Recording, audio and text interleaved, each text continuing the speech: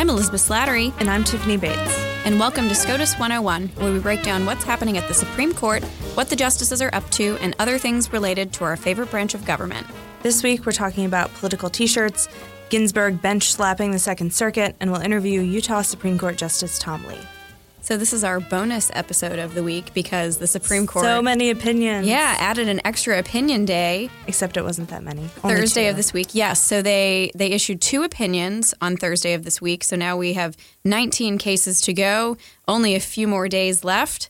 But one of the opinions was one we've been anticipating, Minnesota Voters Alliance versus Manski. So this is a First Amendment case.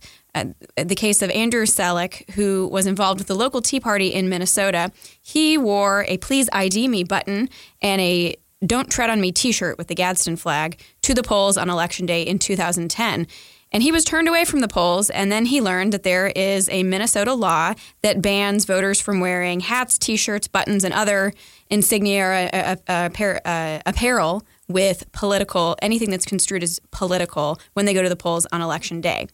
So he challenged this in court, and it ended up going all the way to the Supreme Court, and the court ruled 7-2 in an opinion by Chief Justice John Roberts that the Minnesota law violates the free speech clause of the First Amendment. So that's good news for voters across America, because there are something like 9 other states that have pretty similar laws. So to quickly go through what the court held, they said that the polls are a non-public forum, so this means that the government can place some content-based restrictions on speech, but they have to have a reasonable basis. The state has to be able to articulate some reasonable basis for why it is restricting the speech. And in an earlier case in the 90s, the court had upheld a state's ban on active campaigning immediately outside of polling locations. But this was a step further, because what Minnesota was trying to do was ban passive activity, individuals who are the voters coming into the polls wearing T-shirts with political messages versus campaign workers who are actively campaigning. So what the court said was that the state's unmoored use of the term political and haphazard interpretation failed its pretty low bar of articulating a reasonable basis for what speech is prohibited. The majority wrote that a rule whose fair enforcement requires an election judge to maintain a mental index of platforms and positions of every candidate and party on the ballot is not reasonable. So at the oral argument, Justice Alito really got into it with the lawyer for the state, going back and forth over what types of messages are on the okay side of the line, according to Minnesota, and on the prohibited side of the line. And, so he asked about something like a T-shirt with a rainbow flag, and the lawyer said, well, that would be okay. Well, unless there was a gay rights issue on the ballot. What about the NRA? No, you can't have that. What about the text of the First Amendment? Okay, that's probably fine. What about the text of the Second Amendment? I don't think that's okay. So you can see how this just leaves it's very subjective and leaves a lot of discretion open to the election judges. So the Supreme Court held that it was not permissible. 2 justices dissented. Justice Sotomayor wrote the dissent, joined by Stephen Breyer, and she just said that she would have certified this issue to the Minnesota Supreme Court to interpret the state statute, but the majority declined to do that. And it addressed this dissent in a footnote towards the end of the opinion, just saying, we're not exercising this discretion. Minnesota's request for certification came really late in the game. This litigation has been going on for more than 7 years, and now the state is saying, oh, we want this to go to the Minnesota Supreme Court, and so the U.S. Supreme Court was not willing to go there. So it was a good ruling for free speech. Yeah, and one of the things I thought was interesting was, so some other states like Texas draw a clearer line than Minnesota did, and by banning express advocacy. But at oral argument, Dave Bremer, the Pacific Foundation Legal Foundation lawyer, held the line and did not concede that that laws like that banning express advocacy by voters would be okay under the First Amendment.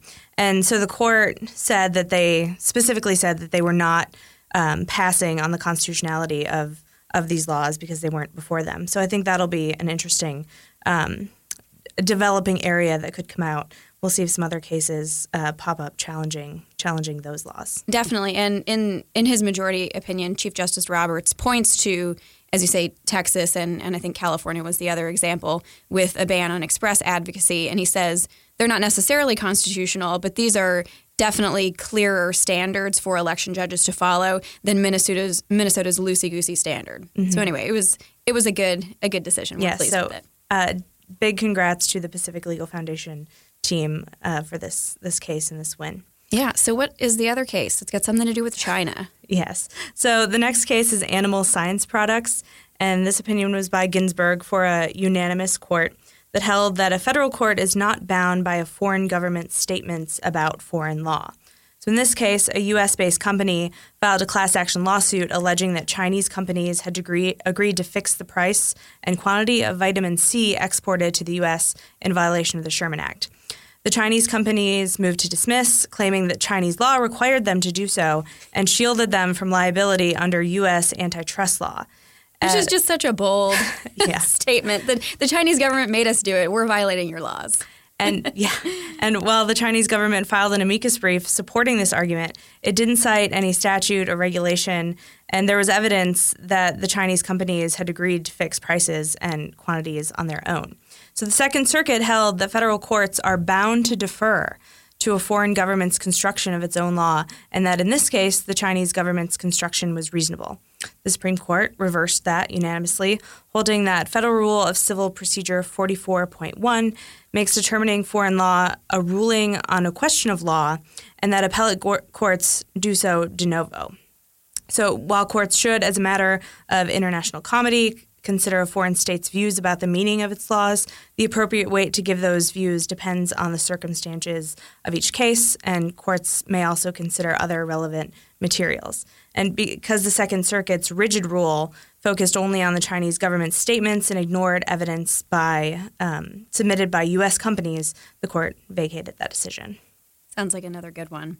So we recently spoke with Utah Supreme Court Justice Thomas Lee. Tom Lee is the Associate Chief Justice of the Utah Supreme Court. Welcome to SCOTUS 101, Justice Lee. Thank you for having me. So you've been at the forefront of corpus linguistics, as you have called it, data-driven originalism. So tell our listeners, what is corpus linguistics? So a corpus is a body, in this case a body of language, and linguistics is of course the scientific study of language. And so corpus linguistics is a field of linguistics that aims to study the usage of language by systematically analyzing large bodies or databases of language. So a linguist might be interested in the different ways that words might get used, for example, to develop a dictionary. So when a lexicographer makes a dictionary today, the principal tool for lexicography is to mine a bunch of data in large body or database of language to try to get a sense of the broad range of uses of a given term or a phrase in our language. And the idea that I've been working on is that this is a tool or a field of language study that may be useful for interpretation in the law.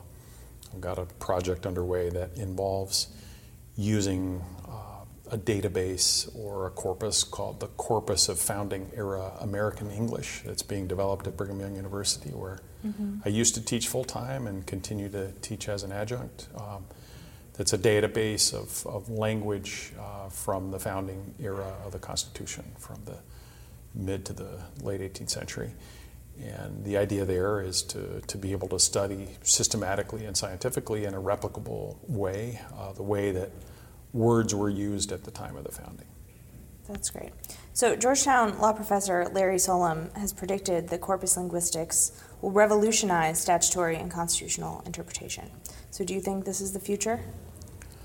I think it's part of the future. I think that, maybe just taking a step back and speaking a little more broadly, I think it's rather embarrassing that so much of what lawyers do, certainly what appellate judges like myself, what we do, involves analyzing language, resolving ambiguities in language, and yet we don't have really a field of law and linguistics. We don't teach budding lawyers and future judges about language, at least from the standpoint of a field like linguistics that has been developed for the purpose of scientifically studying how language gets used and how ambiguity is both created and resolved.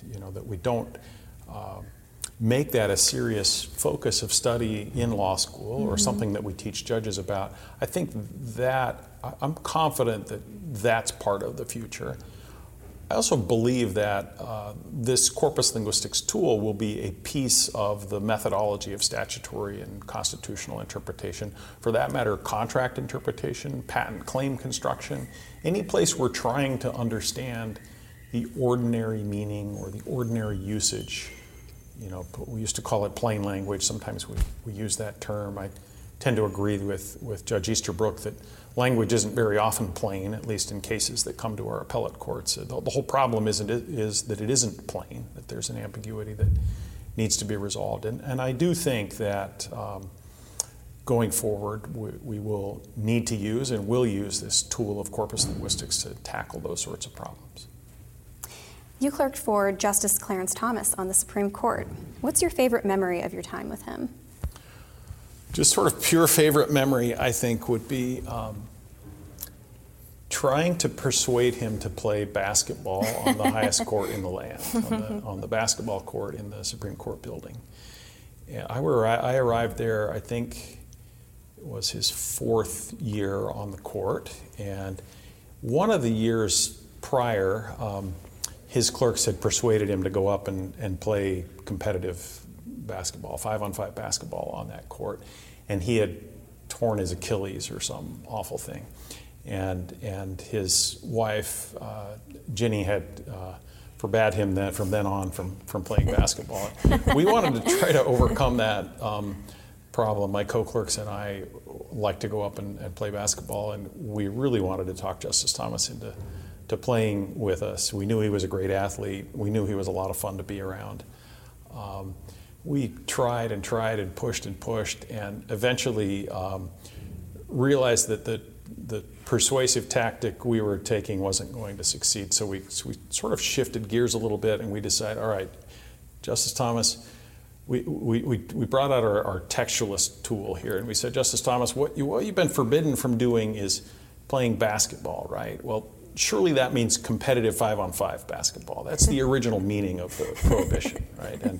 And so he eventually sort of concedes that maybe we have a point there. So we say, just come up there with us and let's play some horse. A little basketball shooting game. Let's go up there and what harm can come from that? Let's go shoot the basketball up there and play a game of horse. He didn't like that idea very much for a while. He eventually gave in But the little speech he gave us on our way up to the court was, he said, but look, Supreme Court justices don't play horse. They play habeas corpus. So we went up and played a game of habeas corpus with Justice Thomas and my co-clerks.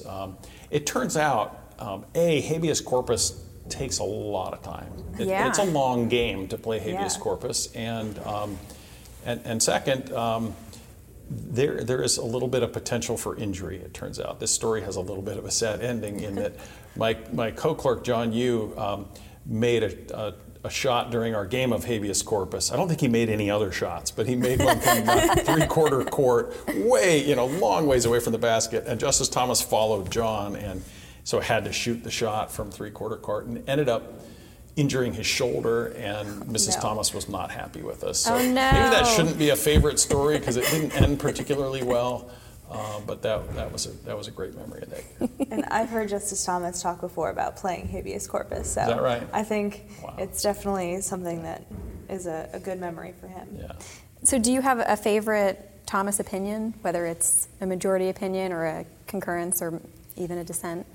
So probably the opinion that I think of, because it's a case that, along with my co-clerks, I had an opportunity to work with Justice Thomas on, was the Lopez opinion, the concurring opinion from Justice Thomas in the Lopez case, which of course involved the constitutionality of the Gun-Free School Zones Act and the question whether Congress had the power to, under the Commerce Clause, to enact the Gun-Free School Zones Act.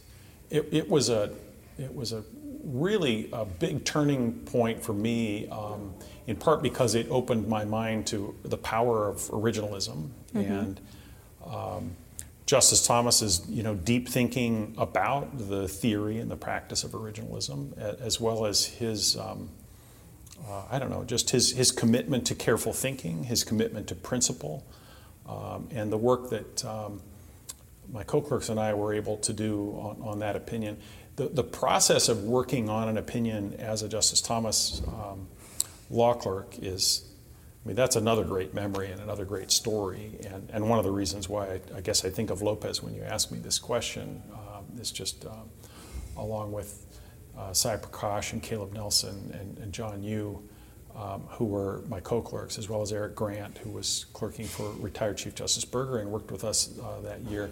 We traded a lot of drafts of that opinion, and of course got a lot of marching orders and guidance from Justice Thomas, and a lot of edits from him on, how to handle, existing precedent, how to handle all the originalist material that we were coming up with, and so that's the opinion that comes to my mind. So is there a Thomas-Alito rivalry in your family, since your brother clerked for then Judge Alito when he was on the Third Circuit? I wouldn't say there's a rivalry. I think we've more just sort of both invited each other a bit into the Alito and Thomas families. When my brother clerked for then Judge Alito on the Third Circuit, I was able to visit him there and have lunch with Judge Alito.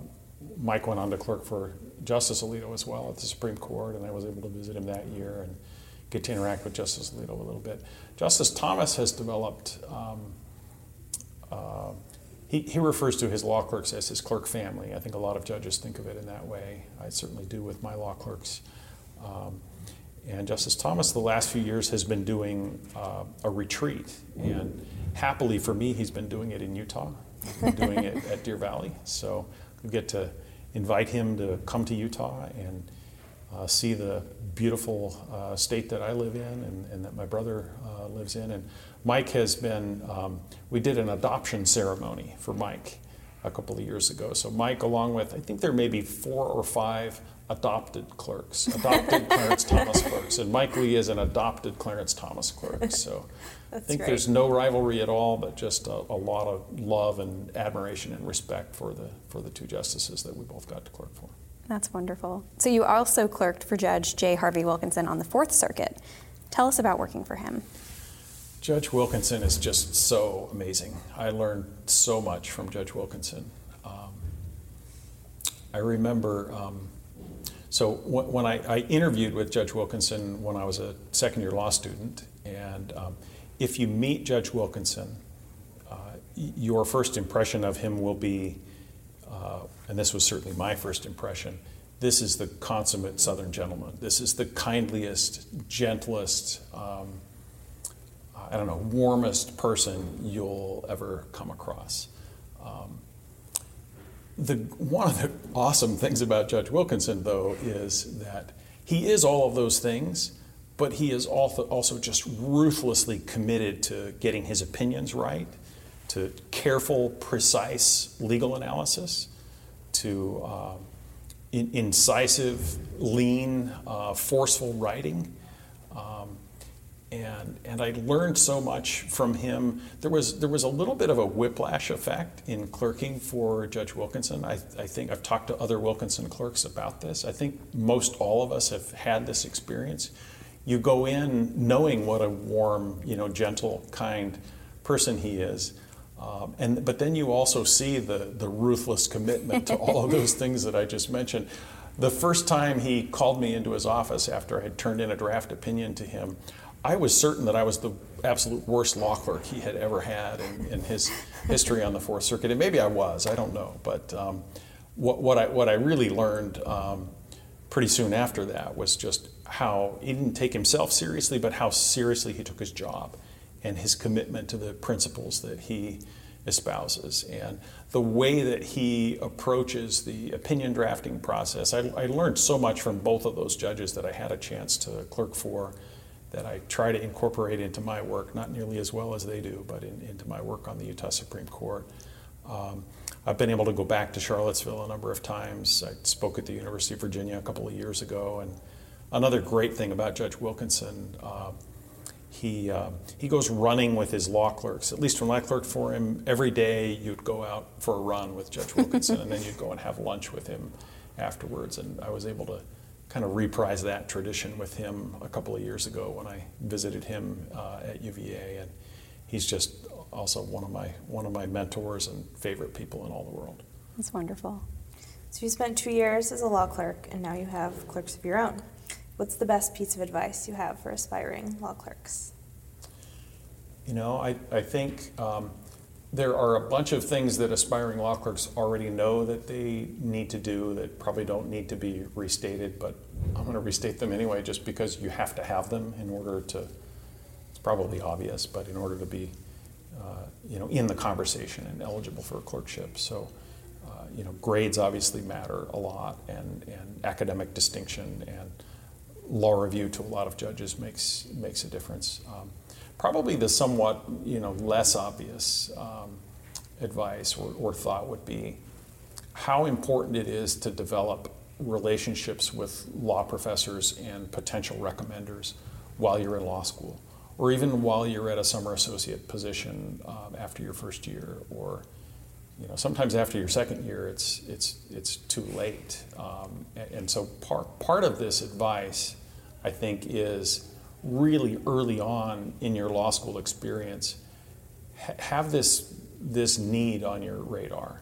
Be aware of the fact that the judges you're going to apply to, they're going to have a stack of applications, many inches thick with lots of qualified candidates, lots of candidates who already have the academic distinction and law review experience and whatever other markers are going to appear on the resume. What you really need to stand out is someone who's willing to write a letter, or even more so today, the way that I think this process works today, who are willing to pick up the telephone or have a personal conversation the next time they interact with the judge. Certainly for me, when I get that kind of a letter from someone I know and who knows the applicant, it just makes a huge difference, and that resume suddenly just leaps off the pile.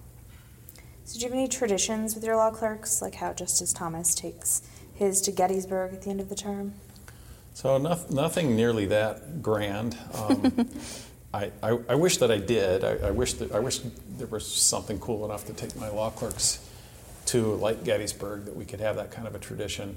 I think the closest that we come in the Lee Chambers is there's a taco place that we go to. That's just so far away from Gettysburg. It's a poor comparison to this example. But way back when, as a 19-year-old, I was a Mormon missionary in Mexico, and I grew to love Mexican food, and in particular, authentic Mexican tacos. And there's, maybe surprisingly to a lot of people, but you can get some really good Mexican food in Salt Lake City. And there's a place where you can get some al pastor tacos on the west side of Salt Lake City in a place called Rose Park. That's kind of been a tradition. We go there and have tacos and sometimes talk about our cases, but more often just enjoy the Mexican food. You don't take your clerks running like Judge Wilkinson? I have tried, and I have continued that running tradition. There have been a few of them who have taken me up on it. Actually, a couple of my current clerks have said that they're interested in it, so maybe we'll try that. I like that idea. So your father was the great Solicitor General Rex Lee. Tell us what conversations at the dinner table were like growing up. So I've heard my brother tell of conversations that he had with my dad in sort of great in-depth detail about separation of powers and federalism and textualism and originalism and all these grand conservative principles and constitutional principles. I don't really remember that. I just wasn't, maybe as my brother's even more of a law geek than I am. I think he was more plugged into the law at least from a young age than I was. I was more out playing basketball or hanging out with my friends or something. But what I do remember by way of conversations with my dad, I think what my dad sort of modeled for me, in some ways this overlaps with what I was saying about Judge Wilkinson, I suppose. My dad modeled, in a way he modeled due process for me, or procedural fairness is a term that gets used in the evaluation of judges sometimes. And I think all of my siblings and I have talked about this. I have 5 sisters as well as my brother Mike, who's in the Senate. And one of the memories we all share about our dad is thinking back on any trivial little thing that we wanted from our dad. He wanted to hear an argument from us. So if it was, my sister Wendy and I had a Honda Accord that we kind of had to share when we were both of driving age in our teenage years at Langley High School in McLean, Virginia. And if it was a debate about who gets the car this weekend, my dad would sort of effectively convene an oral argument, and he would hear from both of us, and then he would rule on our case. And he always told us, I want to hear you out, I want to hear your case. And even if he was going to rule against us, I think it did instill in us sort of the idea that a marketplace of ideas, or there would be a fair contest, there would be due process. We would get procedural fairness, and we would be heard out. So that's certainly one memory of my interactions with my dad. That's great.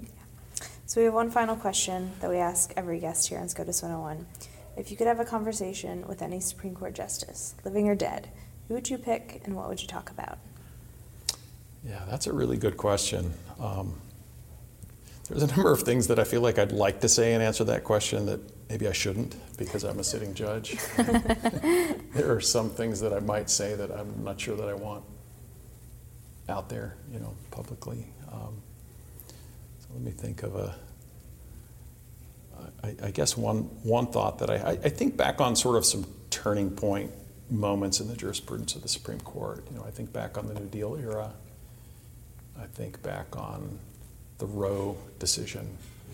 I would like to have a conversation with, let's say, speaking of the New Deal era cases, maybe the judges in Wickard versus Filburn. I recall that Wickard was a unanimous opinion. So, are there any of those judges that, justices that sort of foresaw the broad expansion of the federal government and of the administrative state? Do they have any regrets? Sort of what are their thoughts about that? And I guess the 4 horsemen were gone by then, by the time of Wickard, but it might be interesting to have a conversation. The only Supreme Court justice from the state of Utah, George Sutherland, was one of the 4 horsemen, one of the at least initial opponents to New Deal expansionism. It would be interesting to have a conversation with him as well. Speaking of Roe, it might be interesting to have a conversation with some of the Republican appointees who voted in favor of Justice Blackmun's majority opinion. With Chief Justice Berger, with Justice Powell, those justices, and if they sort of sitting from where we are today and seeing where the abortion debate has gone, seeing the effects of substantive due process expansionism. I'll probably just leave it at that generality instead of talking about any cases in particular. But I'd be really curious to know, what their reactions might be to where all that has ended up. Well, thank you so much for joining us, Justice Lee. We'll wrap up with a round of Supreme Trivia End of Term Edition, where I'm going to try to stump Elizabeth. Are you ready? Bring it on. Okay. First question. Which Chief Justice once quipped that only Supreme Court justices and school children are expected to and do take the entire summer off? Was it William Rehnquist? A more recent one.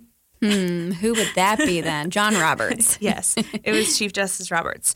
And I'd heard this before, but I did a little digging. And he wrote this in a 1983 memo to his boss, the White House counsel at the time, after he was asked to address a proposal by Chief Justice Warren Burger to create a new inter-circuit tribunal. So basically it was like a nationwide circuit court. Burger thought that the Supreme Court's workload was too heavy and this new court would help relieve it. They heard about 150 cases at that time. Yeah. So Roberts wrote in this memo that this was a terrible idea and that this was a problem of the court's own making and that it could fix it itself. And there's some really great lines from this. He says, "So long as the court views itself as ultimately responsible for governing all aspects of our society, it will, understandably, be overworked. A new court will not solve this problem." And he specifically wrote that he thought it was a good thing that the court didn't hear more cases. He wrote, "The generally accepted notion that the court can only hear roughly 150 cases each term gives the same sense of reassurance as the adjournment of the court in July when we know that the Constitution is safe for the summer."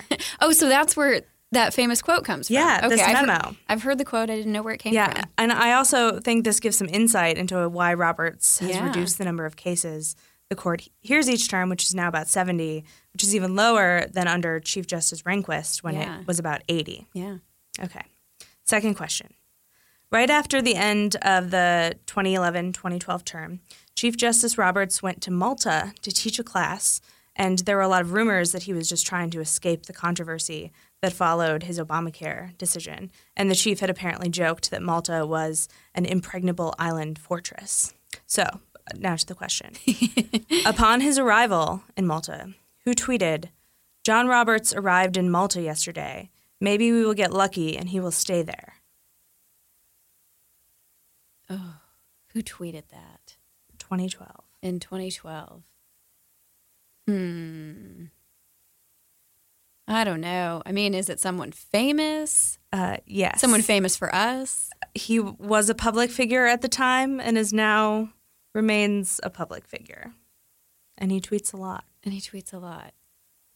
Is it Senator Hatch? No, it's Donald Trump. Oh my gosh. Yes, apparently upset about Obamacare. I don't think Was he really that upset? I don't know. Yeah, I don't know. Okay, third question. The Supreme Court is notoriously tight-lipped. So when was the last time a decision was leaked in advance of its announcement on the last day of the term? Well, there were rumors that the Obamacare decision had been leaked. But I think those came immediately after the decision, the rumors surrounding Obamacare. So the last time an opinion was actually leaked. Oh, I don't know. Was it like I don't know. Yeah, I don't have any New York clues. Times versus Sullivan. I don't know. No. So it was a 1986 case, Bowser versus Sinar, which struck down the Graham-Rudman Balanced Budget Act. Tim O'Brien. Oh, of course, that one. Yeah, duh.